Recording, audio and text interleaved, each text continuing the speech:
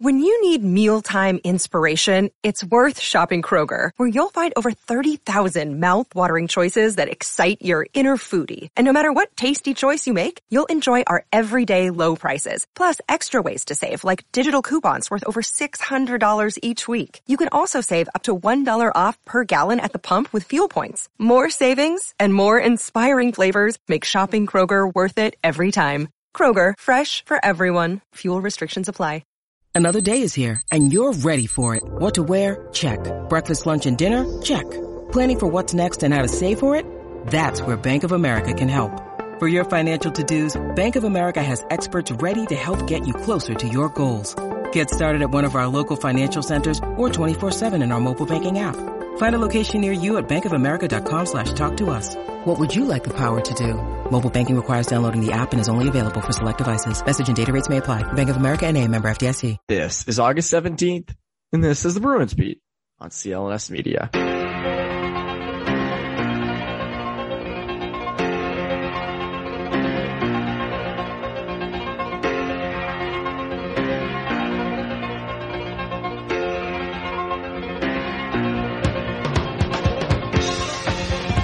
And welcome into the Bruins Beat on CLNS Media. My name is Evan Marinofsky. I hope you guys are having a great day, a great week, a great rest of the summer. It is mid-August, and because it is mid-August, because there is not a ton of Bruins things to talk about, Connor and I did a way too early look. Well, maybe not a way too early, or definitely an early, maybe not way too, but definitely early look at the biggest questions that are going to be facing this Bruins team, because there are many. There are many, and we've hinted at them. We've gone in depth on them in past episodes. We've spent singular episodes on one big topic, but today we kind of glossed over the most important ones, and it was a good kind of preview of the season preview that'll come later. Because I said there's a lot. There was a lot of turnover. There's a lot of changes. This Bruins team is not the same one that was on the ice. They got beat by the Islanders just a few months ago. So. Definitely a good episode. Before we get into the episode, though, into the conversation, it's an exciting time of the year around the sports world. The Sox are playing, and they're playing well. Pat's training camp is here, and soon the Bruins and Celtics will be back. And even if you haven't made it back to Fenway just yet, you can still be in on the action at BetOnline, no matter how the schedules change or the players that play. BetOnline is going the extra mile to make sure you can get in on every game this season with the fastest updated odds in the industry. There are always more options to wager than anywhere online, and we even have an exclusive promo code for our loyal listeners. So go to BetOnline and enter promo code CLNS50 for a 50% welcome bonus on your first deposit. You heard me. A 50% welcome bonus on your first deposit. Nobody beats that. So what are you waiting for? Head to BetOnline today and take advantage of all the great bonuses, offers, and contests available right now. Again, enter promo code CLNS50 for that 50% welcome bonus on that first deposit. BetOnline, your online sportsbook experts. Without further ado, here's my conversation with Connor Ryan.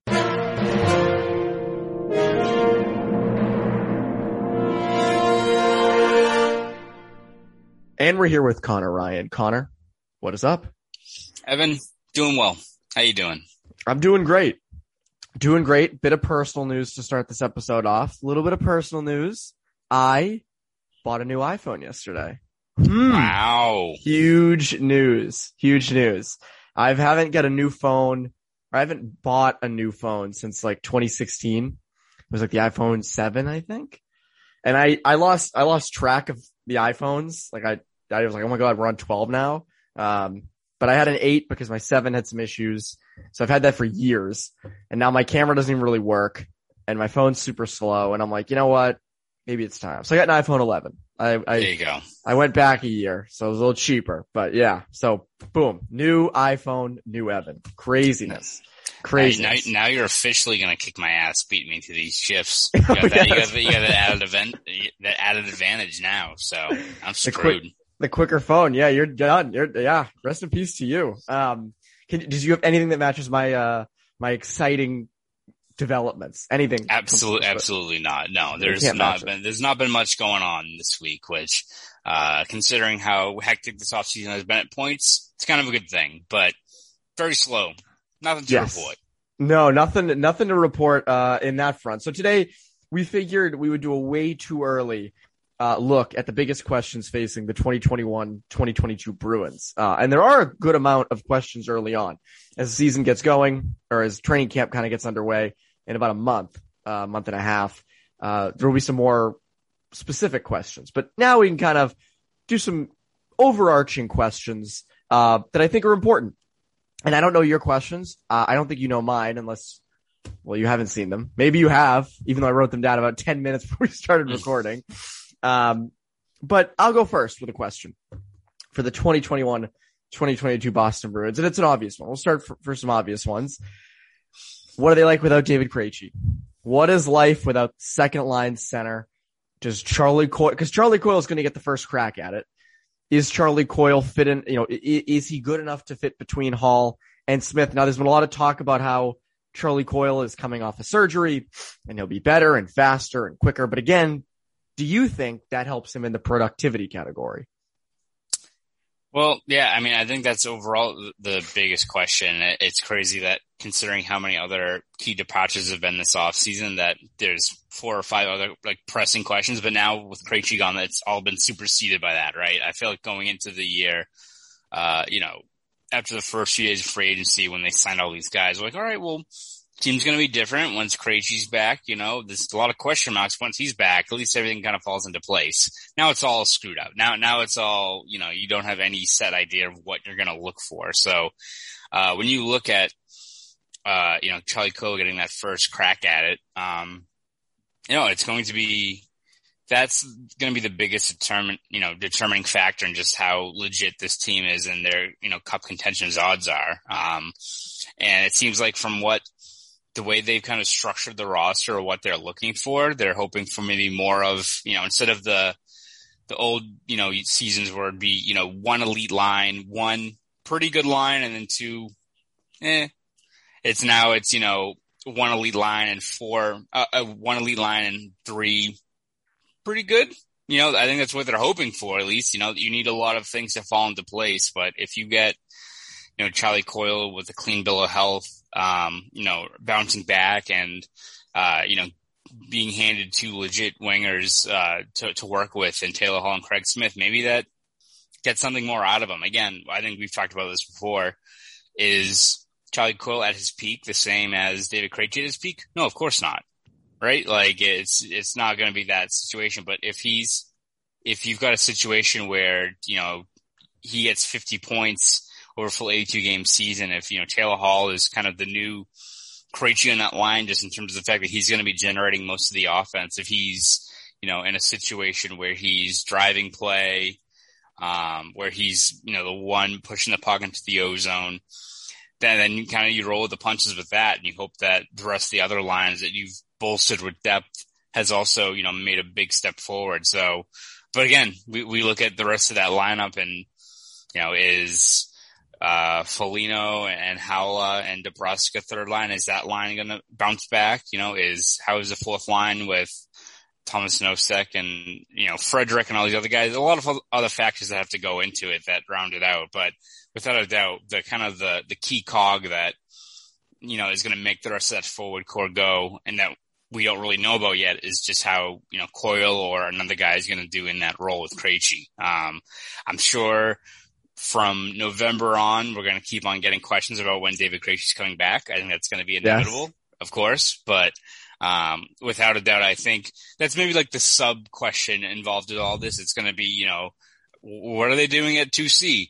When's David Krejci coming back? But the overarching, questions are going to be just who fills that void, which easier said than done. Maybe it's Coyle, maybe Sednika makes a big step forward. But again, when you're in this win now window, you'd hope for a bit more of a sure bet than, a situation where it's just, let's hope Sednika does well, right? So we'll see. Like it's a lot of pressure falling on Coyle, but I think when they handed him that 6-year, $31.5 million contract, this was some of what the expectations were. Obviously, a lot has changed since he signed that contract, but you hope that even if he's a 50-point guy, you need that from that line, especially where he's got legit weapons with Hall and Smith next to him. I can't wait for the Czech media to ask Krejci about his time in Boston or whatever. And I'm like, oh, I love my time in Boston. And all the Bruins fans are like, oh, he's coming back. He's back. He's back. He's so back. He's talking about the Bruins. He's back. What is a pressing question of yours that you have? Yeah, I think it's got to be the goaltending situation and just one what they do with Rask, but that's, I think, maybe like it's the chicken and the egg of, it's the more pressing question is how is guys like Ullmark and Swayman going to hold up in that role? Because if they're both, if we get to January and February and Rask has a clean bill of health, but Ullmark has a 9.24 save percentage and Swayman's in the running for the Calder, then you don't really have to worry about it, right? Like maybe you sign Rask for shits and gigs and, you just have him as a third guy there, or, it's just added depth, which considering all that can go wrong in a playoff run, just sign him for, I don't know, $750K league minimum, just bring him aboard, right? Like if you want to do that, but it's not as pressing as, let's say we get to January and February and Rask is still rehabbing and, he's still shaking the rust off, but the Bruins desperately need him because Ullmark's got a 904 save percentage and Swayman's, struggling kind of in his first full year. So I think it's going to be fascinating to see just how they deal with this new rotation in net, which as foreign as David Krejci not being in the lineup is, it's another thing entirely when you've got this situation in net where you don't have, another franchise goalie and kind of that set rotation you've had for years. I mean, it's been a luxury with, the last few seasons where you've got Tuukka Rask and Yaroslav Halak back there where going to camp, you didn't have to worry about it, right? As much as David Krejci was always there at 2C, you also had the storyline every single summer of who's going to be his wingers? Are they going to get enough out of that line? So now you've got a situation in net where it's, all right, we're placing our faith on this one of, if not maybe the last legit contending season with a guy in Ullmark who I think they love. I think they don't hand him a, $4-year, $20 million contract if you didn't think he was a guy that in a better situation with a better defensive structure in front of him was really going to take that next big step forward. But still determining goaltending and seeing how these kind of pieces fall into place is kind of a crapshoot, right? And even with Swayman, is Swayman going to be a guy like Carter Hart? And it's a scenario where very promising goalie, but he takes a step back as, happens with these guys when they go through a full season in the NHL and teams get the tape out on them? Or is he this chosen one franchise goalie where we look at it in December and he's got like a 9.38 and we're like, what? Jesus, like this, they've got like this franchise goalie now, right? Like it's going to be fascinating. I think for Bruins fans, it's exciting just to see what these two guys can offer, but it also means that things can go off the rails really quick if, both those guys struggle out of the gate. Oh yeah, but I think having Ullmark there actually is a lot better situation than I think if we were sitting here with Swayman and Vladar, if they hadn't done anything in free agency in net. My guess is, and again, this is just a guess, my guess is they're good. Not amazing, not horrible. They're good. They're solid. Ullmark will be solid in net. Swayman will be solid in net. I don't think he'll match what he did in the 10 games he played this past season where, it was absurd, leading the league in some categories, with at least 10 games played, which is always convenient when you pick the minimum amount of games he's played. And then it's going to become a thing, a real storyline in January and February. Should they bring Rask back? I think you're going to see people split. Yes, they absolutely should, or no, they absolutely shouldn't. I can't tell. Again, that's something I think we'll kind of get some indication on as training camp goes. I think you mentioned it though. I think one of the things I'm most interested in this year is to watch a Bruins team play in front of not Tuukka Rask. I'm very excited and interested in how they play in front of Linus Ullmark. That's, they paid him starting goalie money. That's a long-term guy you got in there. So I'm very interested to see what happens with that. And whether or not Rask gets brought back. I mean, think about it. We could be talking in January and February about bringing Rask and Krejci back, bringing the whole band, just bringing the band back together for one last go of it. We already have Chris Kelly and Adam McQuaid ready to roll. So exactly. Yeah. There's Chris Kelly and Adam McQuaid. So might as well just bring back Rask and Krejci. But yes, the Rask thing and the goaltending thing, I think is going to be another big thing. One question I have, the left side on D, this was kind of addressed in free agency, but it kind of wasn't. Grzelcyk, Mike Riley, and Derek Forbort are your 3 on the left side. I don't know. I don't know if that holds up. I think that's an area where you might need to add at the deadline because, again, Grzelcyk and McAvoy's fun. And, I think it was discussed somewhere that Forbort could be getting some time with McAvoy on that first pairing. I think you really have 3 fringe second and third pairing defenders on your left side. Grzelcyk obviously is elevated a lot when he's with McAvoy, but on his own, Grzelcyk should be probably a second pairing guy. On an amazing team, he's a third pairing guy. But I don't know how that holds up. I don't. And again, you have some guys in the system. You have a Sean, you have Vakanainen, you still have Zaboral, you have John Moore. So you do have depth on that left side, but for the 3 guys you're looking towards, I don't know if that gets it done. And I do think that at some point during the year, that is going to be an addition they need to make, another left shot defender.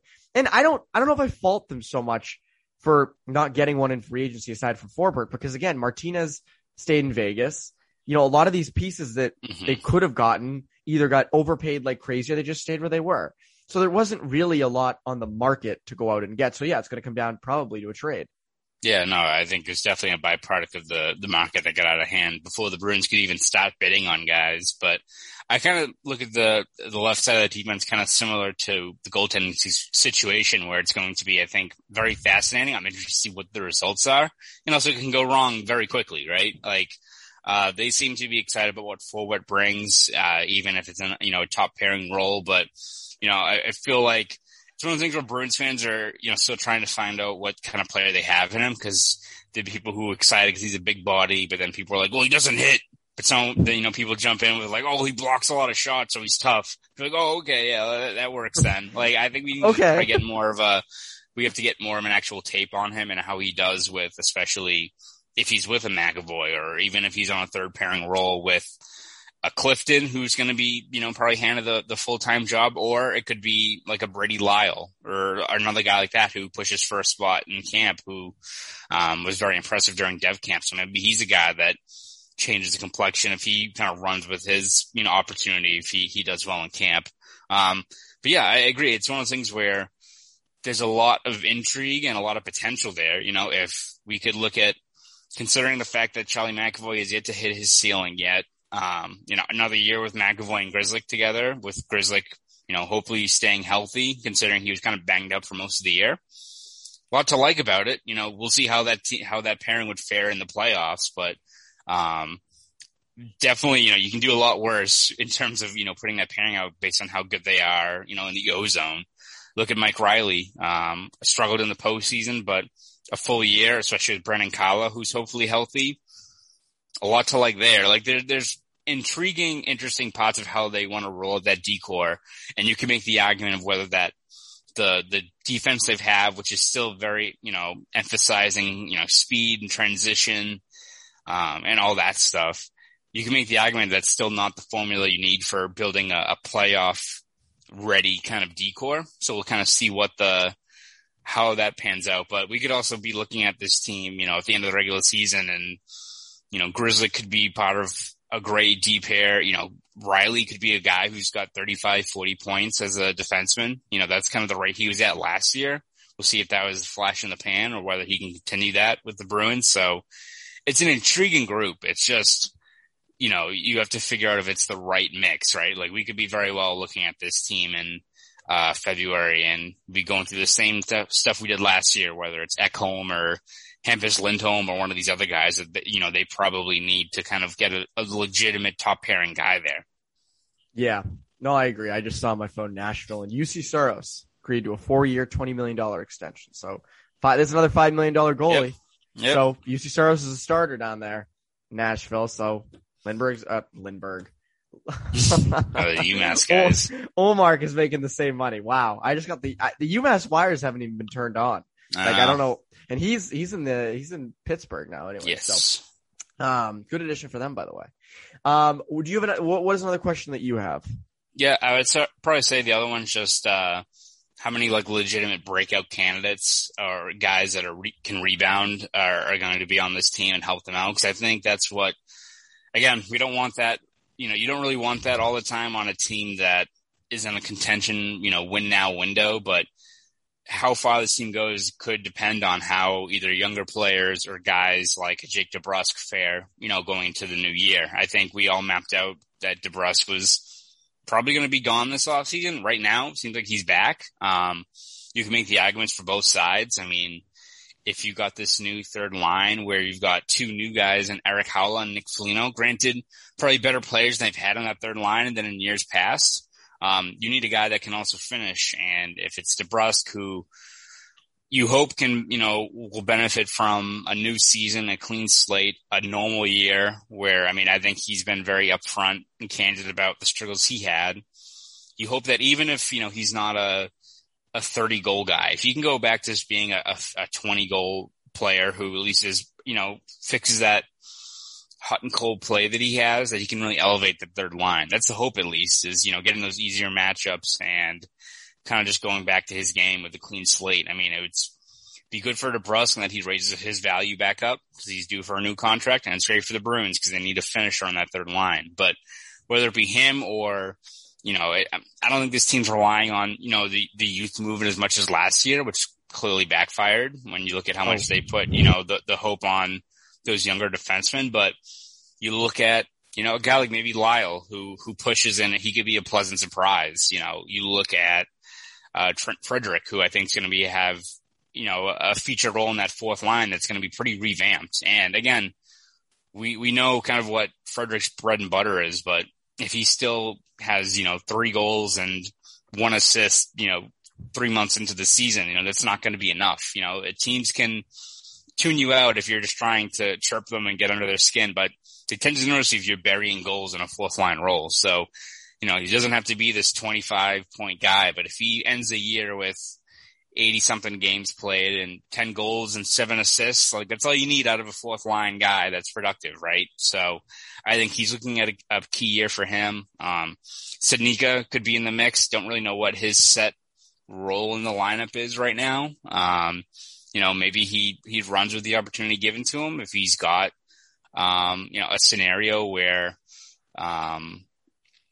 whether it's Coyle and the vacancy there, or he finds another role in the third line, like there should be a spot for him, but he needs to bring it in camp. So far, people seem to be raving about how he's, looked so far down in Foxborough. He's gained a lot of weight. But again, we do this every year, every sport, spring training, guys are in the best shape of their lives. You need to show it in camp. You need to show it during an actual game setting.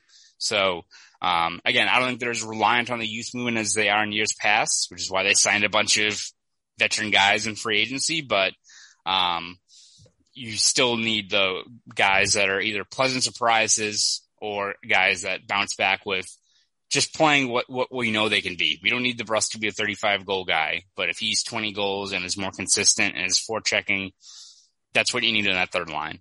And he's just not invisible. You just need him to be effective. And again, like there were so many times last year where a game would end and I'd be like, did DeBrusk play? Like he's in the lineup sheet. I never saw him on the ice. And you go back and realize, well, he just didn't do anything in his, 30, 40 second shifts.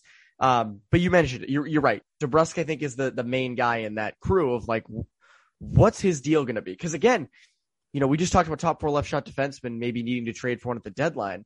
If DeBrusk raises his value enough over the next, up until the deadline, that's a guy who you could, in theory, unless he has unless he's one of your top goal scorers, you could deal for a top 4 left shot defenseman. I mean, think about it. If the season gets going and DeBrusk is a solid presence on the third line, the deadline comes around, he has 15 goals or so, 15-ish, maybe a little less, but he's effective and playing well and a constant presence on the third line. You could deal him for a top 4 left shot defenseman, and you still have other forwards who can be penciled in there. Again, and also you could get other forwards at the deadline, but that's a piece you could use in a trade. And I think that is going to be big. And then also you mentioned Frederick on that fourth line, and how that fourth line is going to perform. Because again, when the fourth line's good, the Bruins are usually good. And that's been the case around here for a long time, no matter what the fourth line was. So he's going to be a key part of that fourth line. I'm going to go off the board with my next question a little bit. You wrote about this recently, and it's something we talk about every time a defenseman gets signed. But Charlie McAvoy's up after this season.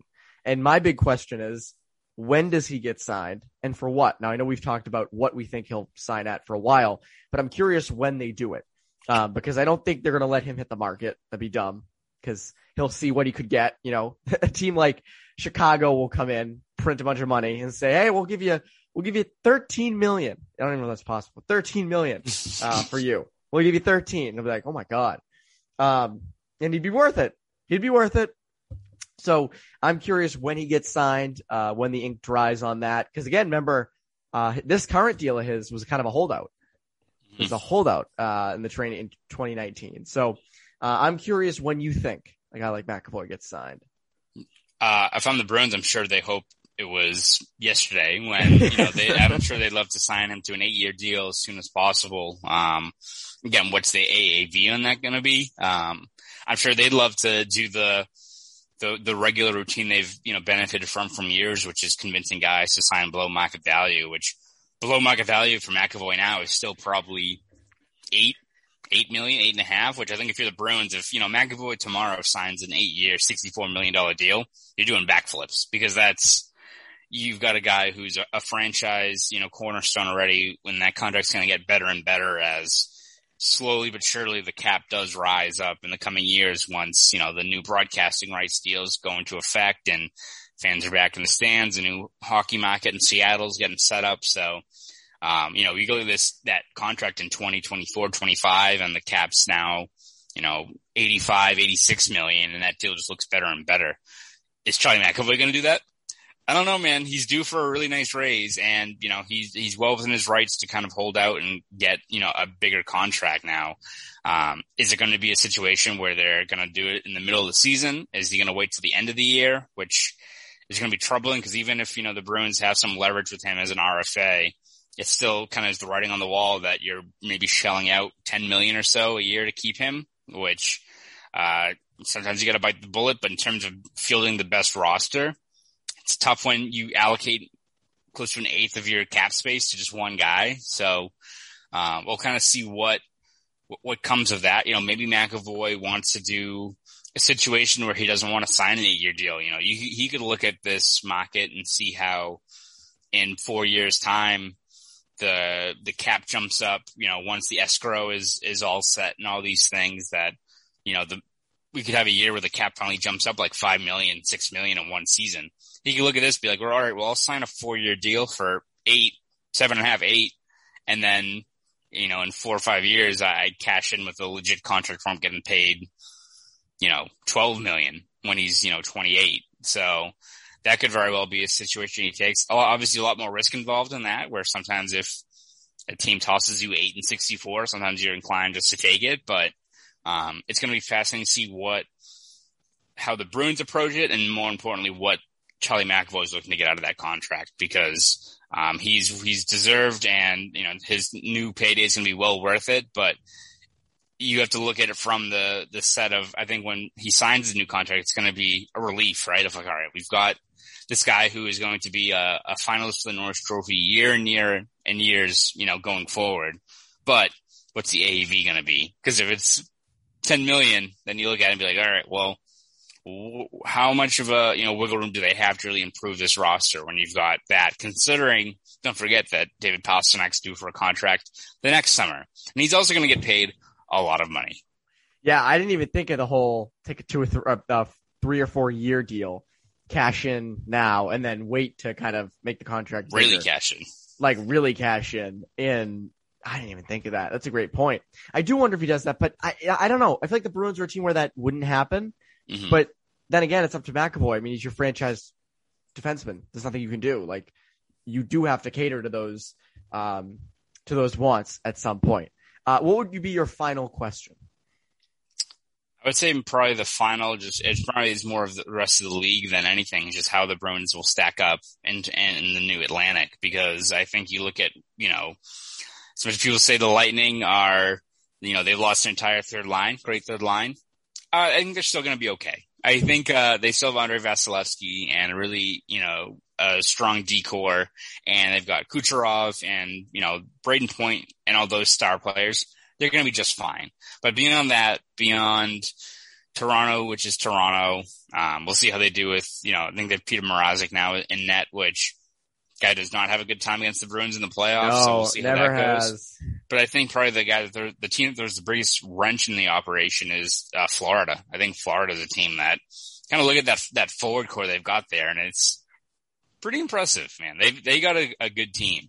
As much as I think Sergei Bobrovsky, that contract looks terrible and he may not be the answer, they've got kind of their own Swayman now and Spencer Knight, where he could be a guy that runs the opportunity. If he's great, then look out for that team, because whether it's, Weegar, who had a great breakthrough year, obviously you hope Ekblad is back at some point after suffering his injury. But I mean, go down like that top six they've got, in Florida, where you've got Barkov and Carter Verhaeghe, who is out of nowhere was a beast last year. Huberdeau, Bennett, Anthony Duclair. They've got a lot of Reinhart. Yeah. You add him to the mix, who was on like a 37 goal pace last year over a full season. Jumbo Joe. Yeah. Jumbo Joe. You got Vetrano. You got like a lot of guys that can, put the puck in the back of the net.